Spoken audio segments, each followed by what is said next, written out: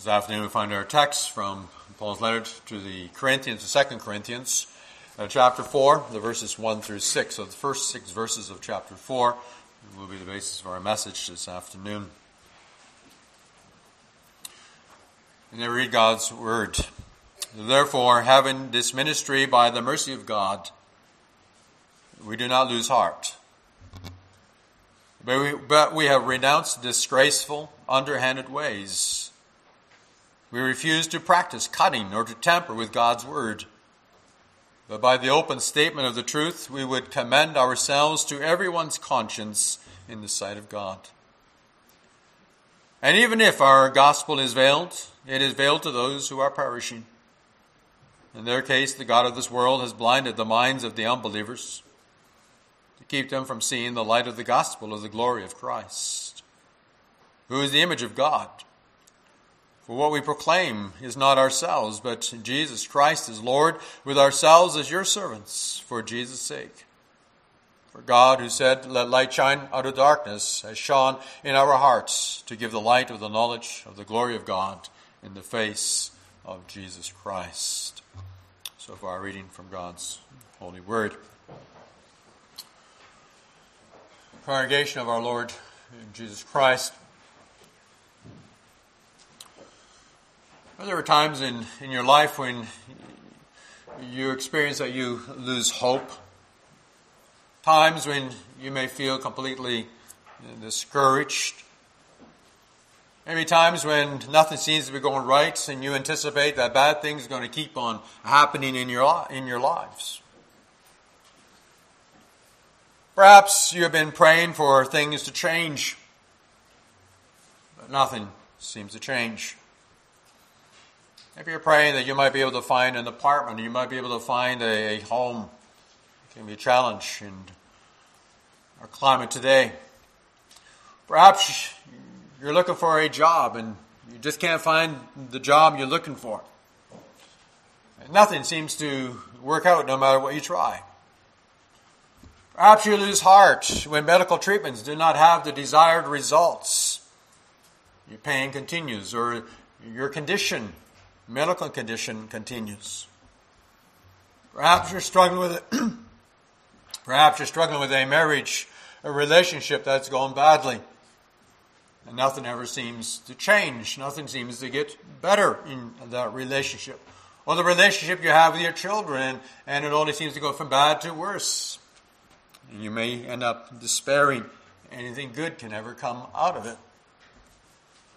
Or as Christians, we may be losing heart when we see the things that are happening around us in this world. Today, I often hear expressions of people being concerned because they look around what's going on in our culture, in our society, and it seems like the world is going mad. Society seems to be moving from one perversion to another perversion that's even worse than the one before. What does Paul say? Paul says, we do not lose heart. When Paul says we do not lose heart, that clearly indicates that for Paul, there were also difficult struggles in his own life. Things that might cause him to despair and to lose hope. Right, throughout his entire ministry, he was constantly opposed. He's being harassed for the very sake of the gospel. He was ridiculed by those to whom he brought the gospel message. He was constantly being opposed by the authorities, harassed for the very sake of the gospel. They brought him before the judges that they might find him and they might throw him into prison. And there in prison, he often was beaten for the sake of his Lord. Not only that, we can understand that might be those who opposed him, those who want nothing to do with the gospel because they had a different way of looking at life. But what you see so often in Paul's own life is so often even members of the church, fellow brothers and sisters who refused to listen to him. Instead, they went and they listened to false teachers and false preachers. He was accused by brothers and sisters of being deceitful, accused of not caring for them, accused of seeking only for his own good, looking to make himself rich on the gospel. And so Paul is a man who had no end to disappointments. Wherever he went and he proclaimed the gospel, so often he was being opposed for that very thing. Humanly speaking, Paul might have asked, what is the sense of going on with this ministry? And it seems he could find a better way to escape the suffering that he endured from day to day. What does Paul say? Paul says, we, referring to himself and his fellow workers for the gospel, we do not lose heart. Nothing will stop us, Paul says. Not the pain, not the disappointments, not the hardships that are going to stop us from carrying out this ministry of proclaiming the gospel message. And you wonder, well, why not? Why will nothing stop Paul from stopping doing what he's doing, preaching about Jesus Christ? Is Paul himself such a strong man? That it just kind of the troubles and the suffering kind of rolls off his back. It's no big deal. He's kind of a Superman. Not at all. But this is what he says. Paul says, we have, but apostles and his fellow workers, we have this ministry through God's mercy. Paul declares also in the text this afternoon that he has seen the glory of God in the life of Christ Jesus. And when you see the glory of God through the gospel, God's glory is greater than all the suffering and all the disappointments that we face in our daily lives. Our pain, beloved, our suffering cannot compare to the glory that we see in our Lord Jesus Christ. And so this afternoon we'll listen to God's word under this theme. The gospel ministry shines into our hearts the glory of God in Christ Jesus. So the gospel ministry shines into our hearts the glory of Christ, or the glory of God in Christ Jesus. Under that theme we'll look at three things. First of all, do not lose heart in proclaiming the gospel. Secondly, the gospel is closed to those who are perishing. And thirdly, we look at our encouragement that God lets the light shine in the darkness. So Paul has been dealing with opposition in the church of Corinth already for quite some time. This is his second letter. Paul has already been dealing with troubles in the church in his first letter where he had to admonish the believers. Remember in the first letter, Paul talks about the division that is there in the church because different people were following different leaders. Somebody said, I follow Cephas, and others said, I follow Apollos, and others said, I follow Paul, and others, I follow Jesus. What were they doing? Well, they were elevating the teachings of those people that they were following. They were elevating those teachers above the status of the Lord Jesus. And Paul's message back then was there should be no division within the church. There must never be competition between leaders as each leader tries to get their own following. Why? Because we must all follow the Lord Jesus Christ. He is our leader. And so leaders within the church must never put themselves above others. We're called each day to submit ourselves to Jesus Christ. That's why Paul then says in our text, he says it is through God's mercy that we have this ministry. I'm not a minister of the gospel, Paul basically says here, because I'm better or because I'm more deserving than others. No, it's only because God is merciful to me, a sinner, that I even have this ministry. And I think you could probably understand that Paul, perhaps better than anyone else, understands the mercy of his Lord. Or it was the Lord Jesus Christ himself who came to Paul at the time when he was persecuting the church and he was on his way to Damascus. And Paul himself was worthy of Christ's eternal condemnation. And yet here the Lord Jesus comes and confronts Paul. And he calls Paul and he says, Paul, I call you to be a servant that you may go and that you may proclaim the gospel message to the ends of the earth. And so the word therefore at the beginning of our text connects these words to what Paul has just written earlier in the previous chapter about the glory of God. There Paul reminds us about what happened in the Old Testament when Moses went and he spoke to the Lord God when Moses would go to the tent of meeting. And when he left the tent of meeting, then his face would reflect the very glory of God. And as the people beheld the face of Moses, they were afraid. So afraid that they pleaded with Moses, Moses, cover up your face. And Moses covered up his face with a veil so they couldn't see the glory of God. Now Paul says, he says, whenever anyone turns to the Lord Jesus, the veil is taken away. What he's saying here, beloved, is through the gospel message, with unveiled faces, we are able to contemplate, we're able to begin to see the Lord's glory. We're able to see His glory as we ourselves are being transformed into His image with ever-increasing glory. See, what's Paul's ministry? Paul's ministry, Paul's calling, is that he might go and proclaim the gospel message. And what is that message? That message, beloved, reveals the very glory of Christ, who is our Savior. Well, that's why Paul is able to express those words. He says, we do not lose heart. No, in spite of the opposition, in spite of the hardships, in spite of the suffering, we do not lose heart. Because if you see the glory of Christ, then in His glory, we have everything that we need. We have the power, we have the strength that we need to be able to continue on in our faith. Right? The very hardships and the very troubles that we're faced in our life, they begin to fade from our memory when we begin to behold the very glory of our Lord. Why? Because it's the glory of Christ that begins to capture your attention.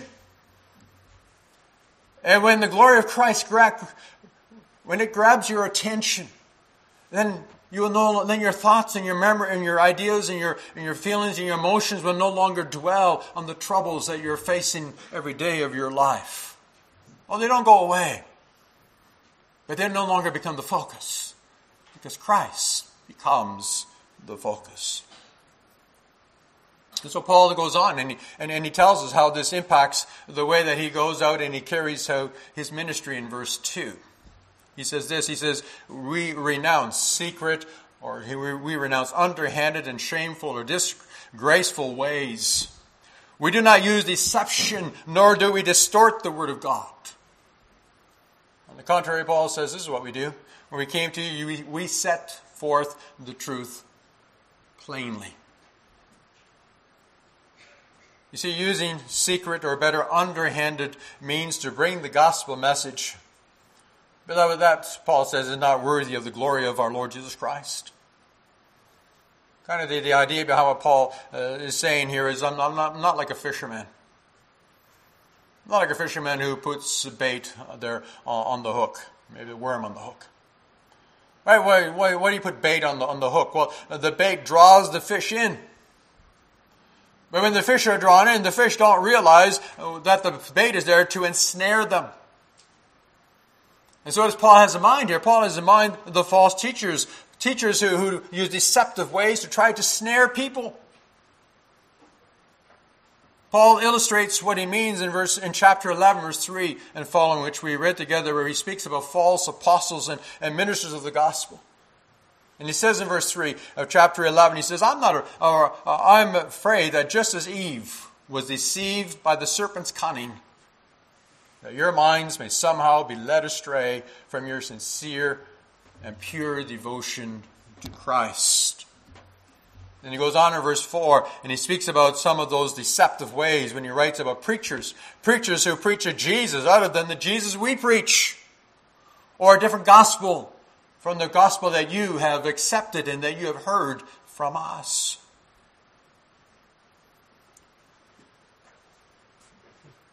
You need to wonder, why do false preachers preach a Jesus who is different from the Jesus that is found in the gospel?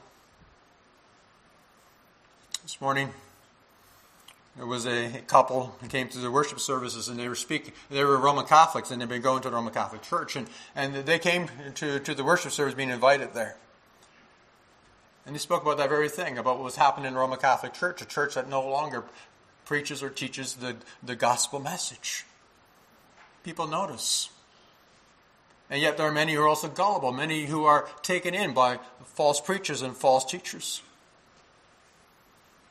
Some may preach Jesus they think that people want to hear about. The kind of Jesus that people do not find offensive. Because we don't want to offend anybody. We don't want to drive anybody away from the church. Others, they may preach Jesus that they think will get them a bigger following. I know in Brampton, many of the churches teach what is called the prosperity gospel. Prosperity preachers who promise that when you come to Jesus, that Jesus will take away all of your problems. Jesus will make you rich. Your life will be better when you come and you accept Jesus and you put your faith in Jesus. Nothing but a lie.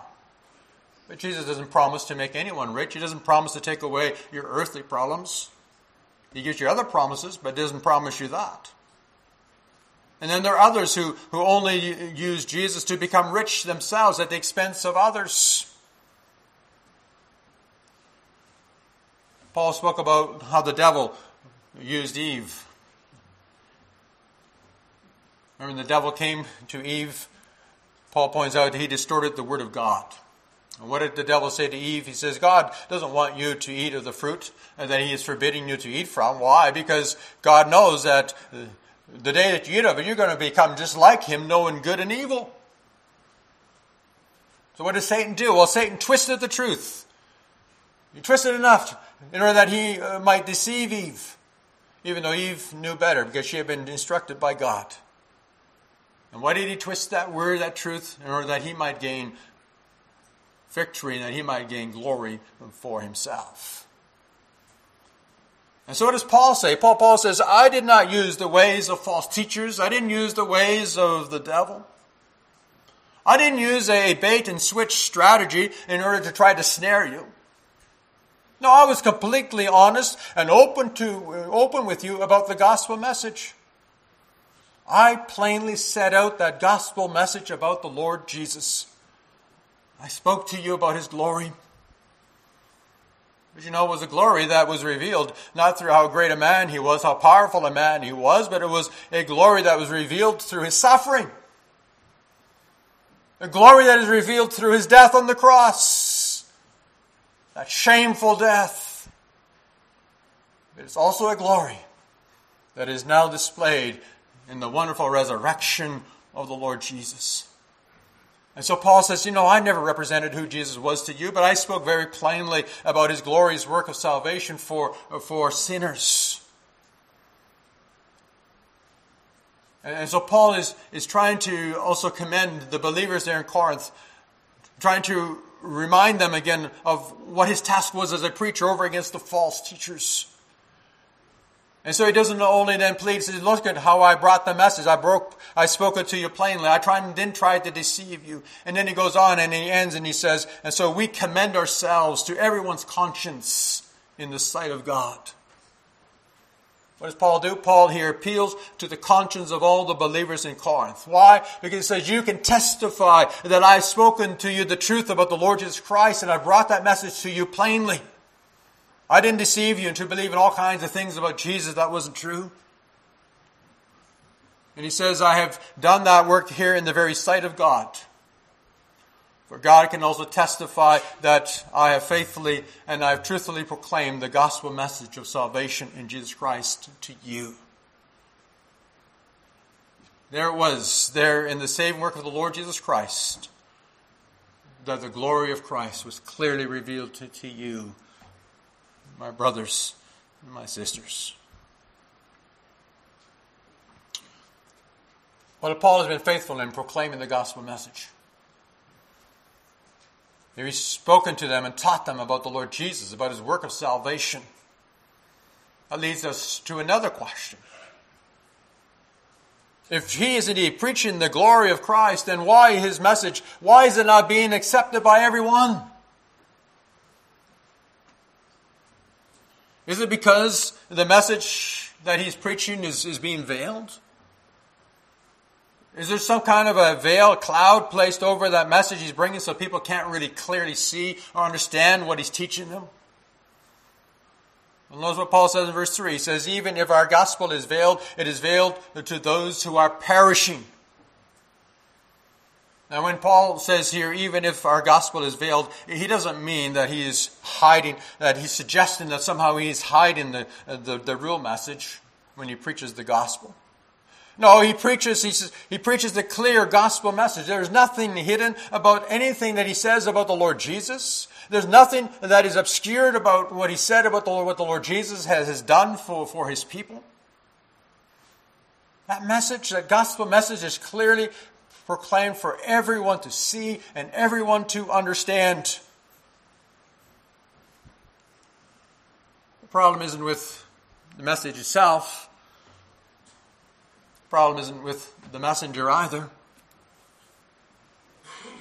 And yet the reality is that not everyone sees the Lord Jesus as their Savior. Not everyone understands what Jesus has come to do. Not everyone sees the glory of Christ in that message. It is as if there are so many in this world who have a veil over their faces, a veil that prevents them from being able to see the very glory of the Lord Jesus. And then Paul also makes very clear who they are, who have a veil over their eyes. Paul says it is those who are perishing, those who are walking on the path that leads to eternal hell. Chapter 3:16, Paul wrote this. He says, whenever anyone turns to the Lord, the veil is taken away.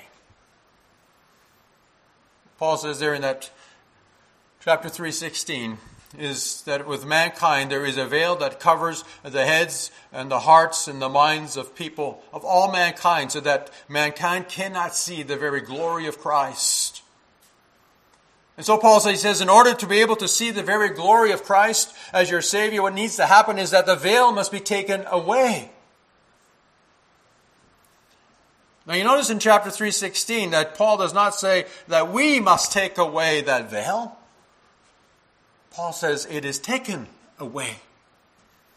How? Well, it's taken away by the Holy Spirit. The Holy Spirit who comes, who opens their eyes that they may behold the very glory of Christ. This veil is not a result of Paul's obscure preaching of the gospel. But here maybe you may remember that during the life of our Lord Jesus, when he was still here on earth, the Lord Jesus, after he had performed some miracle, he would often tell the people whom he had healed or done some miracle for, he'd say, don't tell anyone else about this. Or he would teach his disciples something, he would say, don't tell anybody else what I have taught you. Right? During his life here on this earth, the Lord Jesus Christ did. There were times that he did hide his glory from the people. Why? Because he was not yet ready to openly reveal himself as the Savior of Israel. There's so much suffering that he had to do. There's still death that he needed to go through. The nailing to the cross he needed to endure. But after his work is done, after the Lord Jesus is resurrected from the dead, what does Christ do? Christ comes to his disciples and he calls his apostles to go and to proclaim him openly and plainly as the Savior of the world. After his resurrection, beloved, the glory of Christ is no longer being obscured. But the light of Christ must now be placed on the hilltops of the world for everyone to see. But Paul says, but the reality is not everyone sees the light of Christ's glory. And so while the glory of Christ is no longer veiled, yet the eyes of those who are perishing, they are veiled. And so why is that the case? Why can those who are perishing, why are they not able to see the very glory of Christ? Well, Paul gives the answer in verse 4. He says, the God of this age has blinded the minds of unbelievers, so that they cannot see the light of the gospel that displays the glory of Christ, who is the image of God. Speak of the God of this age. Now, there are commentators even today who twist these words of Paul to mean that Paul is now talking about there are two gods in this world. We know that's not what Paul says. Paul also understands, Paul clearly has taught us of places, in other places, there's only one God. One God who is the creator of this world. But here in his creation, Satan comes, and Satan is very powerful, and Satan also claims to be the God, and he claims to be the ruler of all mankind. Here in this world, Satan stands in direct opposition to Almighty God. Satan is busy everywhere to destroy all the works of God here in this world. And so when Paul speaks about him as the God of this age, when he talks about the God of this age, he talks about the age in which we are living. Understand that Satan will not have this position in the age that is still that is to come. And so Paul reminds the believers, he reminds us today, beloved, that Satan still has great power, also in the world in which we are living today. And we see that power all around us. What did he do with that power? Well, Paul says what he does is he uses his power to blind the minds of unbelievers. He does that by placing a veil over their eyes so that they cannot see the light of the gospel. Well, the gospel message that Paul preaches plainly, that message is a great light that shines in the midst of the world. But Paul says what the devil is at work, and the devil is working hard to blind the minds of unbelievers who are perishing. And we see that also in our culture today, when so many in our society are completely blind to the very gospel message. So the question that we have here is, so how does Satan blind the minds of mankind?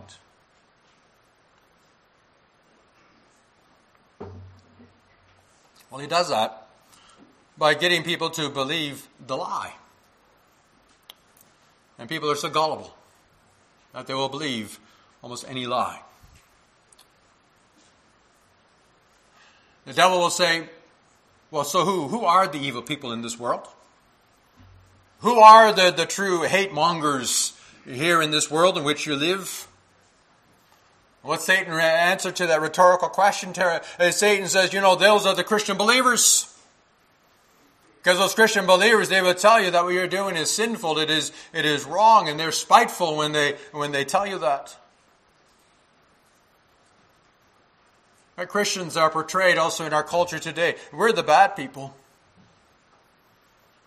We're the people who stop people from having an abortion. As if somehow abortion is a good thing. They're the people who say that God only created us with two genders. When in reality, Satan says that you can have whatever gender you want to have. You're God. You make up your own mind what you want to be. Or as Christians, they tell you, you shouldn't divorce. Divorce is something that is wrong, that you should remain faithful in your marriage. As somehow Christians are saying you should continue on in bad marriages or abusive marriages, which is, of course, a lie too. Or Christians are the ones that tell you that children should have a father and a mother. And Satan says, don't you know that you can have whatever kind of parents you want to have? Those are just some ways, and there are probably many other examples we could use as well, how the forces of evil are twisting the truth also in our culture today. So that what's happening is that mankind accepts the lie for the gospel truth, and the gospel truth as the lie. We need to keep in mind, beloved, is what is true today. It's something that was already true back in the days of Paul. There's nothing new under the sun. The gospel is rejected. Not because the truth is being hidden from mankind and from people. Not because we do not proclaim the truth plainly and openly, but it is rejected because the forces of evil have blinded them to the glory of Christ. Glory that's revealed in the very gospel message. So you may ask yourself, so does that mean that it is therefore useless to witness to the glory of the Lord Jesus Christ today? Should we maybe lose heart? Preaching the gospel message when you see what people are doing with that gospel message all around us? Is it a lost cause because of the power of the devil? What's Paul's answer? Paul says we do not lose heart. In verses 4 and 5, he gives us the encouragement to be faithful in proclaiming the gospel truth. When he says this, he says, "For what we preach is not ourselves, but Jesus Christ is Lord, and ourselves as servants for Jesus' sake." First of all, with these words, what Paul is revealing to us is that we need to have a proper self-awareness about who we really are. Does a preacher think that his ministry is all about himself and it all depends about how brilliant he is and how good an orator he is and how well he's able to present the message, and that will make the difference as to how many people will come to faith? Or do you think, when you tell others about Christ, that it depends upon how well you present the argument? If you have the right reasons, that people then will come to accept the gospel message. It is the focus sometimes also upon ourselves. We want to boast about ourselves. Somehow we have the ability and we have the tools and we have the means by which we can cause people to believe. Paul says what we teach is not ourselves. I don't preach, I don't talk about myself. I don't put myself in the center of the message. I don't make myself the focus. Any preacher, any Christian believer who speaks in a way in which they boast about themselves in order that they might draw attention to themselves and put themselves in the center is wrong. Paul makes clear, says you just cannot do that. And why not? Well, beloved, how? How can you make yourself the center of attention when your eyes are open and you begin to see the glory of Christ? You see the glory of Christ, then you have to conclude, I have no glory. Beloved, you have no glory. As sinners, every one of us are inglorious. Only Christ reflects glory as the perfect Savior. So who must we preach or speak about? It must always be Jesus Christ as Lord. Jesus is Lord, not you, not me, not us. It is Jesus who came and overcame sin and death. He's the one who endured the suffering here on account of our life. It was Jesus Christ who rose up from the dead, who ascended into heaven.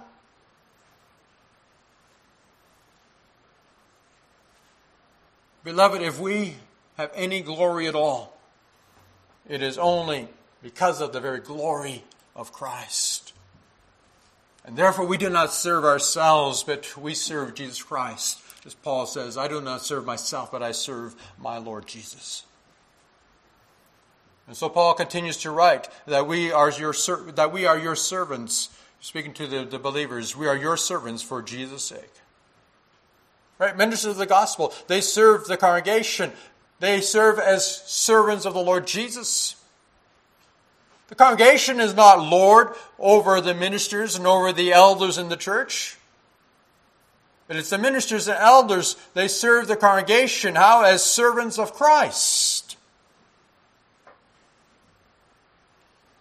False preachers, they often do what people want. False preachers want to be servants of the congregation. False preachers, they will tickle the ears of the hearers with a message that they think their hearers will like. But beloved, true preachers of the gospel, they proclaim the glory of Christ to the congregation. And why do they do that? Because that is the message that the congregation needs. It's the message that we need to take to heart in order that we might be saved and that we might give glory to Christ. You see, preachers of the gospel have but one task. And that task is to help God's people to see more clearly the glory of the Lord Jesus as our Lord and as our Savior. It is through the faithful preaching and teaching of the gospel that the light of Christ is made to shine in the hearts of His people, in our hearts. Beloved, what a glorious task that is. Not only that, But that gospel message is also a power of God by which he removes the veil from the eyes of those who are perishing so that they may have eternal life. Paul says in verse 6, he says, God who said, let light shine out of the darkness, he made his light shine in our hearts to give us the light of the knowledge of God's glory displayed in the face of Christ. See, beloved, the gospel message are not just mere words, not just useless words.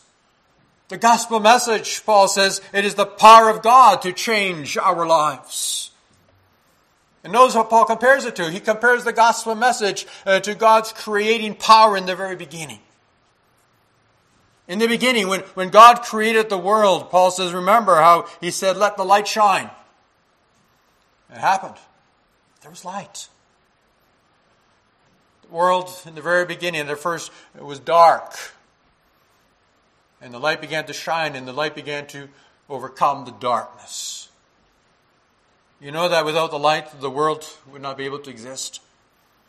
Without light, there is no life. Without light, we cannot even survive as human beings. And as God now caused the light to shine in the darkness of this world in the very beginning, it is the same God, Paul says, who now makes his light to shine today there in your heart. There are two things to keep in mind here. First is, beloved, you need to know your own limitations. We can speak the gospel. We can talk to people about the Lord Jesus. But this is where we do not have power. We do not have the power, we don't have the ability to make them see the light. And you may be praying for loved ones. I know in my congregation there are many new converts to the faith who are praying every day. For fathers, for mothers, for brothers, sisters, aunts, uncles, nieces, and nephews. That they may also come to see the light of the gospel. And so you may be praying for loved ones. And you can talk about Jesus to your loved ones all you want. We may try to force them. Perhaps even using all kinds of different methods. Perhaps some deceitful methods that they might accept the gospel. But the reality, beloved, is that we cannot penetrate the veil. You do not have the power to penetrate the veil that blinds them to the very glory of Christ. But Paul says we do not lose heart. Why? Because there's a second thing we need to remember, and that is with God there are no limitations. As God made the light to shine in the darkness long ago, as the Lord also now makes the light to shine in our hearts today. As Paul said earlier in chapter 3:16, God has removed the veil over our eyes. Beloved, the Lord God has done that for you. Then He can also do that for those who are still blind to the very glory of Christ, the very people for whom you are praying. Therefore, never give up on witnessing to the very glory of Christ. Never stop praying for those whom you love. Never stop praying for those in your community who may be living in darkness. Remember, beloved, the Lord has the power to make the light shine in the hearts of those who are perishing. Well, Paul is not bringing a theoretical message here. Not a hope that he's speaking about. He's hoping God might be able to do it, or God might do it. Remember this. Paul understands this message uniquely in his own life. Because Paul himself was one of those who was perishing. He was one of those who was persecuting the church, opposing the very work of God and the very work of the Lord Jesus Christ. What did Christ do? Christ himself caused a great light to shine from heaven as he was on the way to Damascus. And he revealed his glory to Paul. Paul saw his glory. A glory that at first blinded him. But he also recognized in that the very mercy of his Lord. God gave to Paul the light of the knowledge of his glory that is displayed there in the face of the Lord Jesus Christ. When Paul thinks about God's mercy for him, one in which God came and called him to this glorious ministry, Paul says, I'll never lose heart. I've seen the glory of God. And I have beheld the glory of God there in the face of my Savior, Jesus Christ. Beloved, the gospel message is a great shining light that reveals to us the Lord Jesus Christ. Paul writes, when anyone turns to the Lord, the veil is taken away. Right? The scales that blind us, they fall away from our eyes, and then we stand now enthralled as we recognize, as we behold the glory of our Savior. What a blessing that I, a sinner, with the veil of sin covering my eyes, can now clearly see the glory of my Lord and my Savior, because that veil has been removed by my Lord.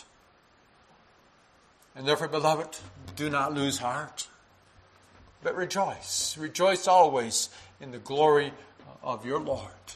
Amen.